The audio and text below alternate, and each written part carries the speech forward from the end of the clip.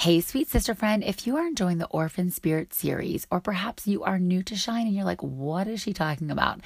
And you just want to know what it means to walk in your full identity as a co-heir of Christ, as a daughter of the King, and as a host of the Holy Spirit, then I invite you to learn more about Shine's signature program, Fit for Life. Fit, F-I-T, is freedom in truth. Now, of course, we know, y'all, we need to keep our bodies healthy, but that starts with your soul being healthy. We know that the spirit that indwells within us is already healthy, but then we need to keep our souls healthy. So it just as it tells us in 3 John 2, it says, I pray that you are prospering just as your soul prospers.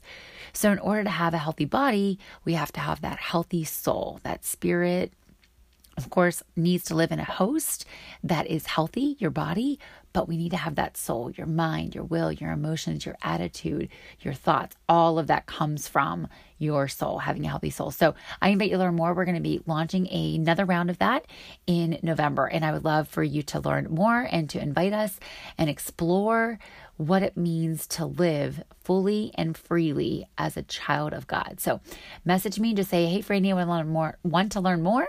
Franny at shinewithfranny.com. All right, y'all. Now, grab your pen and paper, and I'll see you on the other side. Hey, sweet sister. Welcome to the Shine with Franny show. I'm Franny, and I'm on a mission to help you become stronger, healthier, and more confident using God's word so you can live fully, freely, and fearlessly. I'm committed to bringing you edutaining stories, which is my way of saying I'm going to make you laugh a little and learn a little something at the same time, with the hope that you will be encouraged and strengthened to kung fu kick that darn devil right in the crotch and let him know his rightful place in your life. Girl, he is not the boss of you, so let's claim your freedom and walk in it. All right, sweet sister, you are in the right place if you're also under construction and you need a little extra Jesus and joy in your world every day. I believe that God has a special message for you today. It's about to get hot up in here, so let's go. Hey, sweet sister friend, welcome back to the Shine with Franny show. First and foremost, thank y'all for being here, and thank you for the many messages and comments and texts and all the good things about how much this series is impacting you. So I pray that this message is going to bless you. I always pray that my words never return void, and so I will pray that this message today will continue as we delve deeper into the childhood trauma and the experience that we have not only in our own childhood, but from our parents and their parents, and then of course into the next generation, into our kids' generation. And even though you might not have a child like myself, we still transfer that into the children that we are around, whether it be a teacher or whether that be nieces and nephews and our friends' kids and things like that. The thoughts that we say, the way that we speak to them, the way that we prophesy over them. Every single time I'm with my nephew, I'm like, I just pray God's blessing of you. You are a strong and mighty man. You are a warrior. You're an ambassador of Christ. I know that you've got great things in store. You're going to bless everyone you go around today. And he's like, Aunt Franny, he looks at me and raises his eyebrows. He's 12 now. When he was 4 and 5, it was a little bit different. He was like, yes, I am. But I did not have anyone speaking to me like that, y'all. I don't know about you, but I did not have that growing up. And in fact, by the age of 10, it is reported that your belief system is established. You develop it literally from birth all the way through until age 10. But they say that by then it is defined. So you're like, well, what do you mean by a belief system? So your belief of money. Is money a good thing? Is it a bad thing? What do people think of being rich? What does rich versus wealthy mean? We start to establish some of these things. I don't know about you, but when I would go to my friends' houses, I would come back and my grandma would say, oh, well, they're poor. The one little girl that I hung out with when I was little, she lived in a housing development, a government housing development. And my grandma would be like, oh, I don't want you to hang out with her. My grandma was judgmental. God bless her soul. She was good in so many ways. But she would then say things, excuse me, like if a good friend of mine had a really nice car. Now, this is, of course, when I was older, but she would say, oh, they must have a lot of money. And then, hang around her kind of thing. So gravitate towards that and away from this, right? And so we start to develop these ideas of even things like, love and marriage and sex. I don't know about you, but sex was bad, air quote bad. We never talked about it. I can't ever really remember anyone in my family showing love and affection. My grandparents slept in different beds, of course they were older and whatnot, and my grandfather was disabled. But I never really saw intimacy modeled in the home. So my belief system around that was very different. And I'm just going to be honest, y'all. Like, I watched my mom and my grandma, like, we're from this big Italian family. Like, they walked around the house naked. And I was like, oh, okay. Like, So you're starting to shape your identity of your body image, what different body parts look like. You know, my grandma with her sagging boobs and, you know, all the things. And so I'm just getting real with y'all up in here today. But we established these belief systems by the age of 10. And then those then transfer into our adulthood. And then, like I mentioned a few seconds ago, into the next generation. And so if we grew up, you know, thinking bad things about love, sex, marriage, money, and food, you know, if I had a relationship with food from a very young age, food was my comforter. I could go into the closet, I could stuff my mouth with Oreos and Ho-Hos and things like that. And it was my comforter. So it became a friend to me. And I also know I have some friends who I know they have locks on their pantry. Okay, y'all. Now, there's no judgment on that, but there's a lot of issues that can happen as a result of that because it's a control mechanism. And so when you think about that, you know, think about what that child's relationship with food will be, you know, and that food is bad. I can't have it. It's off limits. So we start to develop that relationship. And then guess what? Like, just like if you never had alcohol and then you all of a sudden went away to college and then you just like binged on it, right? That's oftentimes what happens. We go to the extreme. So as we think about all of these belief systems that are established from the early age, that's what the enemy wants. Exactly that. And if you listen to last week's episode or the earlier episode, you learned, of course, that the enemy, he went after the babies. He went after baby Jesus, right? And he said, you know, Herod said, go and kill all the little boys under the age of 2. The enemy likes to attack us in our early childhood, but because then he can alter and manipulate our belief systems. And as I mentioned, if the research is showing that by the age of 10, you have these beliefs, then guess what? You're going to continue into your pre-adolescence and adolescence and then obviously into adulthood with this thought and ideology and this belief system that things are bad or good. So we oftentimes have to unlearn. And in fact, I actually did a workshop this summer called Unlearn, because we have to unlearn, you know, some of these negative, toxic thoughts. And then they lead into those thoughts then lead to behaviors, and those behaviors then lead to lifestyles. And so, you know, is exercise good? Is exercise bad? You know, and so thinking about the whole fitness component, you know, that I oftentimes will address in my groups and challenges and things. So we have to unlearn many of these beliefs and many of these thoughts. We have to rewire our brains. Now, the good thing is within 4 days, sister friend, 4 days, you can actually change your neural pathways. You can actually switch the gears if you are thinking about, you know, a railroad track system. As you start to think a negative thought, you can actually replace it with truth, replace it with a good thought, and actually rewire your brain to go ahead and switch tracks, if you will, if you're going with that railroad metaphor. And you can actually switch the track. Nope, that's not who I am. Nope, that's not what I believe. Nope, that's not what I'm thinking today. You can actually change the way that your brain works. Amazing. God did it. Like, he's just amazing. I just can't speak enough of God. So the enemy wants to attack you, right? Because he knows that he can then, at any given moment, he can just snap his fingers and you're thinking that thought. You go back to that. And you've probably heard me say this before, but at any given moment, sister friend, heaven and hell are fighting for your soul at any given moment. Which, by the way, I need to give a disclaimer because I don't want to be considered a heretic here by any means. But in the last episode, you guys, I mentioned that, you know, getting your spirit healthy, it is your soul. Your spirit is already healthy. You're already the Holy Spirit living and dwelling inside of you. So it is your soul that needs to be healthy. So that's just a disclaimer to that. I just get on a roll. And as you guys can tell, I get so excited about this that I just want to share it with everyone. Okay. So the enemy, he wants to alter what you think about life here on earth so that you then have a skewed vision of who God is, of what heaven is, of what, you know, eternity is going to look like. Because if he can get you to change what you're thinking here, then you're not thinking towards eternity. You're not thinking the bigger picture. And so the enemy really wants to have us live by our set of labels of the sins that we've committed, you know, and all of the negative things that we've done. And we continue to dwell on the things that we should have, would have, could have said. And God says, no. I want you to live freely. I don't want you to live as a captive. I don't want you to live, you know, bound to that belief system of who you are. And he says, I want you to live freely with the identity of your inheritance with his son. So the enemy wants us to live by labels of our sin. And God says, no, I want you to live freely with your identity of your inheritance with my son, Jesus. So ultimately, y'all, the enemy is after our identity. Your identity as a child of God, your identity from the power that lives and dwells within you from Jesus Christ's death and resurrection on the cross.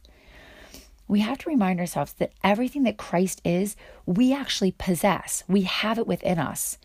But the enemy knows this, and so then guess what? He schemes and tries to thwart us from actually reaching our full potential. So if you go back to the last episode, 92, you'll learn, of course, that that's where he went to the nativity. And he was like, look, if I can go ahead and get them at infancy and from really realizing who they are, then they're going to grow up with a belief system that they're not good enough. They're not smart enough. They don't have the resources. They can never go to college. They can never get their master's. They can never get their doctorate. They can never go for that job because we don't think like, well, God has given me everything, right? It says that God will meet all of your needs. God will supply for me. God is my Jehovah Jireh. He is my provider. If we think that we are less than, if we think that we don't have, Abba, Father, Daddy, who's going to come and say, yeah, you want that? I want to give that to you. You want some bread? Oh, let me give you a snake. No. But we think that like, I don't deserve that. And so that's exactly what the enemy wants. He wants us to keep us playing small and keep us living under the shadow, not the shadow of the wings in Psalm 91, but under the shadow of fear and guilt and condemnation. And so here's the other thing, sweet sister friend, is that worse yet, he wants us to carry on that wound and pass it on to the next generation. And so we have to then, that's where we really have to start. Okay, not only thinking about our own thought life, but what are we saying to others? What are we then doing to other people around us and sharing, especially, our ministries in our homes and, in our spheres of influence and our workplaces and things like that, because we don't want to pass that on to the next generation. I once heard this in a sermon. I'm going to share this with you today because I thought it was relevant. Jerry Flowers, one of my favorite pastors. He's an awesome, awesome pastor, very charismatic. And he says, if the wound is not transformed, it will be transferred. Boom, I'm going to put that in a quote card. If the wound is not transformed, it will get transferred. And so we, as kingdom change agents, need to say, okay, wait, I don't want that wound to be transferred to anyone else. My husband, my wife, my friend, whomever that is. I don't want it to be transferred to my friends, my coworkers, my children. I don't want that wound to be transferred over to anyone else. I need it to stop here. So we need to keep fighting. We need to stop fighting the Goliath that has been passed on from our generations, from ancestors, into the next generation. And here's the thing that we know about the enemy. We know that he sends us fiery darts. It tells us in Ephesians 6 that he's going to send things your way. And the thing that I know, and I've talked about this before, is that it's very often the same Goliath we keep fighting. The Goliath just looks differently. And I've shared for you that I was always looking for comfort and love, and I found that in food and Ho-Ho's and Mad Dog and the bedroom, like all the different places that I looked for love in all the wrong places. And so we need to say, okay, the buck is going to stop here. I'm not going to carry on the wounds of my parents and of my past, and I'm not going to pass it on then to the next generation. I'm drawing a line of sand and it's going to stop with me. This generational curse no longer going to continue. And y'all know that I'm on a mission to help, us kill the Goliaths so we can raise up a remnant of Davids. And that includes you, sister friend. You are royalty. Just like David, you are a queen who will walk in victory. So we're going to actually dive into the story of into 1 Samuel, the story of David. And actually, Samuel does come into play in this story here. Of course, the story of David, we most well know him as David and Goliath, right? A young 17-year-old boy who gets anointed as king. But here's the thing, y'all. He gets overlooked first, right? Tell me how you would feel if that one, like, oh yeah, I've got these 7 sons here, these strapping young sons. And in 1 Samuel 16, and I'm not going to read all of this today, you guys, but in 1 Samuel 16, Samuel anoints David, but I love that he goes to Jesse's house and he's like, okay, let's look over all these boys. And he's like, nope. And he's like, well, I do have one more, Jesse says. I do have one more son, but he's out in the fields. And Samuel's like, oh yeah, go call for that one. And of course, when he comes, he gets anointed. Now, here's the thing you need to know, sister, is that David was anointed but it wasn't anointed as a 17-year-old shepherd boy, but it wasn't until almost 15 years later that he was then anointed as king. That he was actually in the role of king. He was anointed very early. And many times throughout that decade until he was 30, he then, of course, had many chances and opportunities to show up as a king. So if you're waiting for something to happen in your life and you're like, wait, I felt like God called me to do this, and I'm only speaking from experience on this one, sister friends, believe me, because I'm like, I feel like God called me to do this. And I'm like, why is it taking so gosh darn long? Like, this is painful and abysmal and agonizing waiting. I don't know about you, but that waiting game, no fun. So, but as we dive into 17, the story of David and Goliath, we're going to kind of skip into kind of the second part of this story here. So obviously he's a little shepherd boy, and, all of his brothers had witnessed him becoming, getting anointed from Samuel early on. And so David says, okay, his dad says, okay, go bring your brother's lunch. And he calls him, of course, he goes on the battlefield. So he's going to go and he's going to bring them. And, he's a young boy. But the thing that I love about this story, you guys, and this is why I want you to go back and read it on your own. You always know how important that is to go back on your own.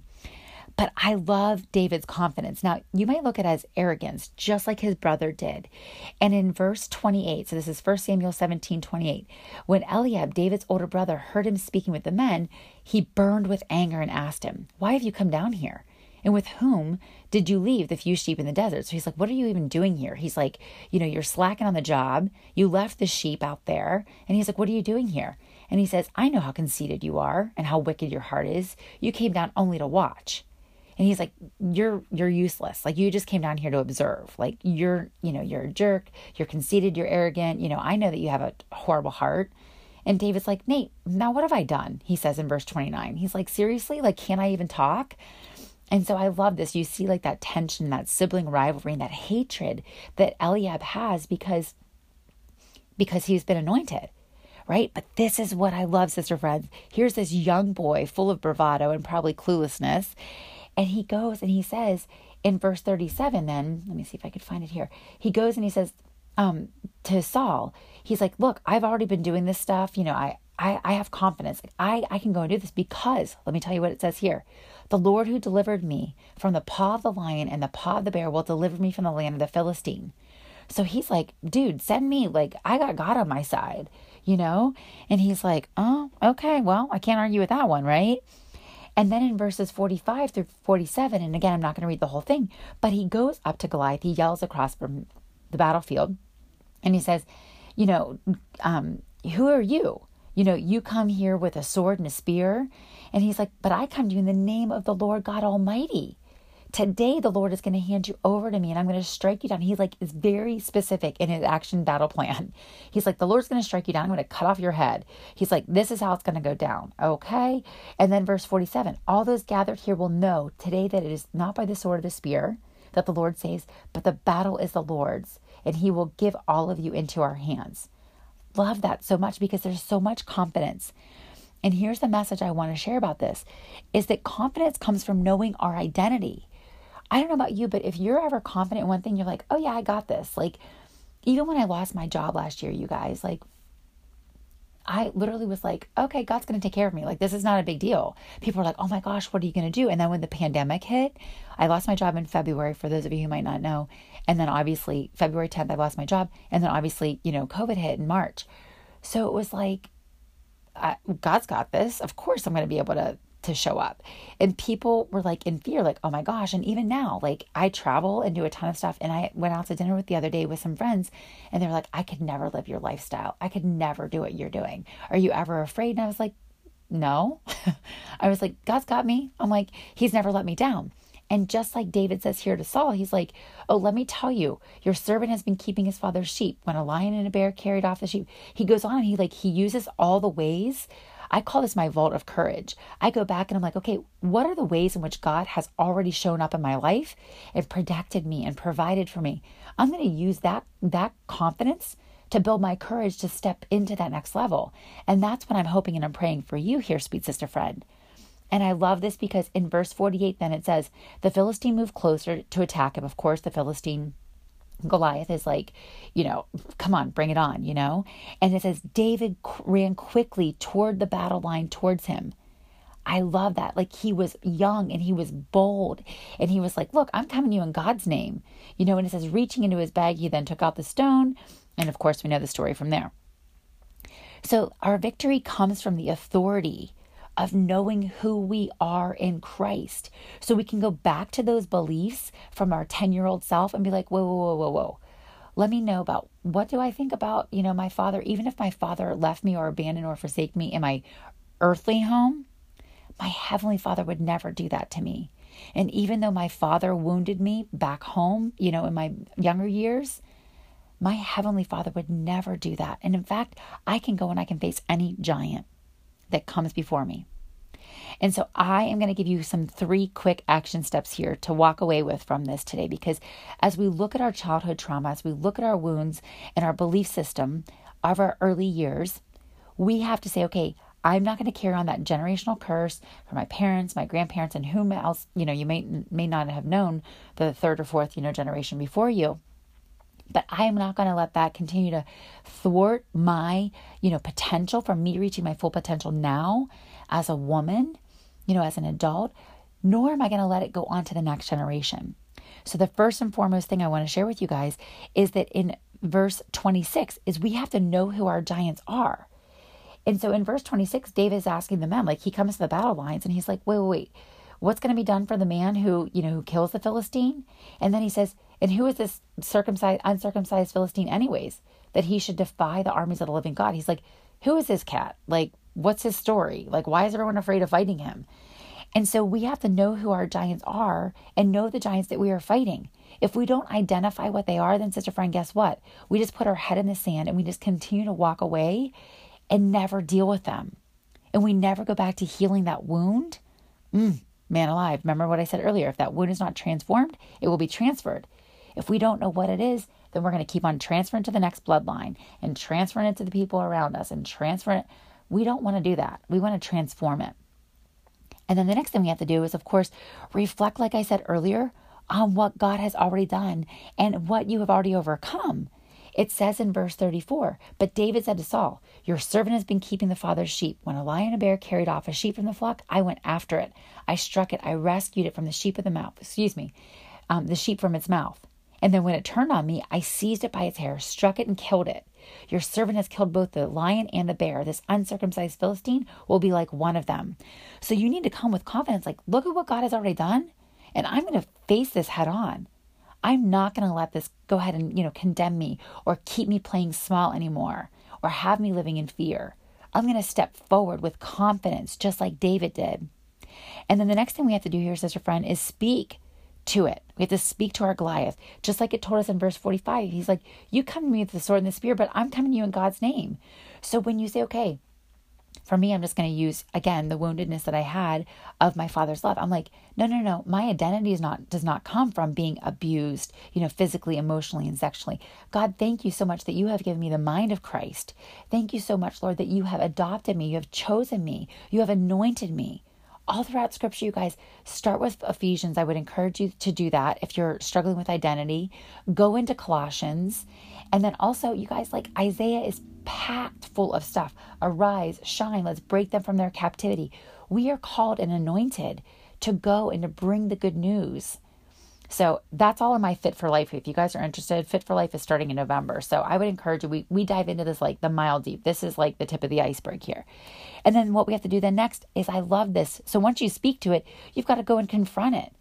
It says in verse 48, it says, the Philistine comes to him and David ran quickly toward the battle line to meet him. So he's like, okay, bring it on, dude. I got you. You have nothing on me and my God. I come before you, he says, with the Lord.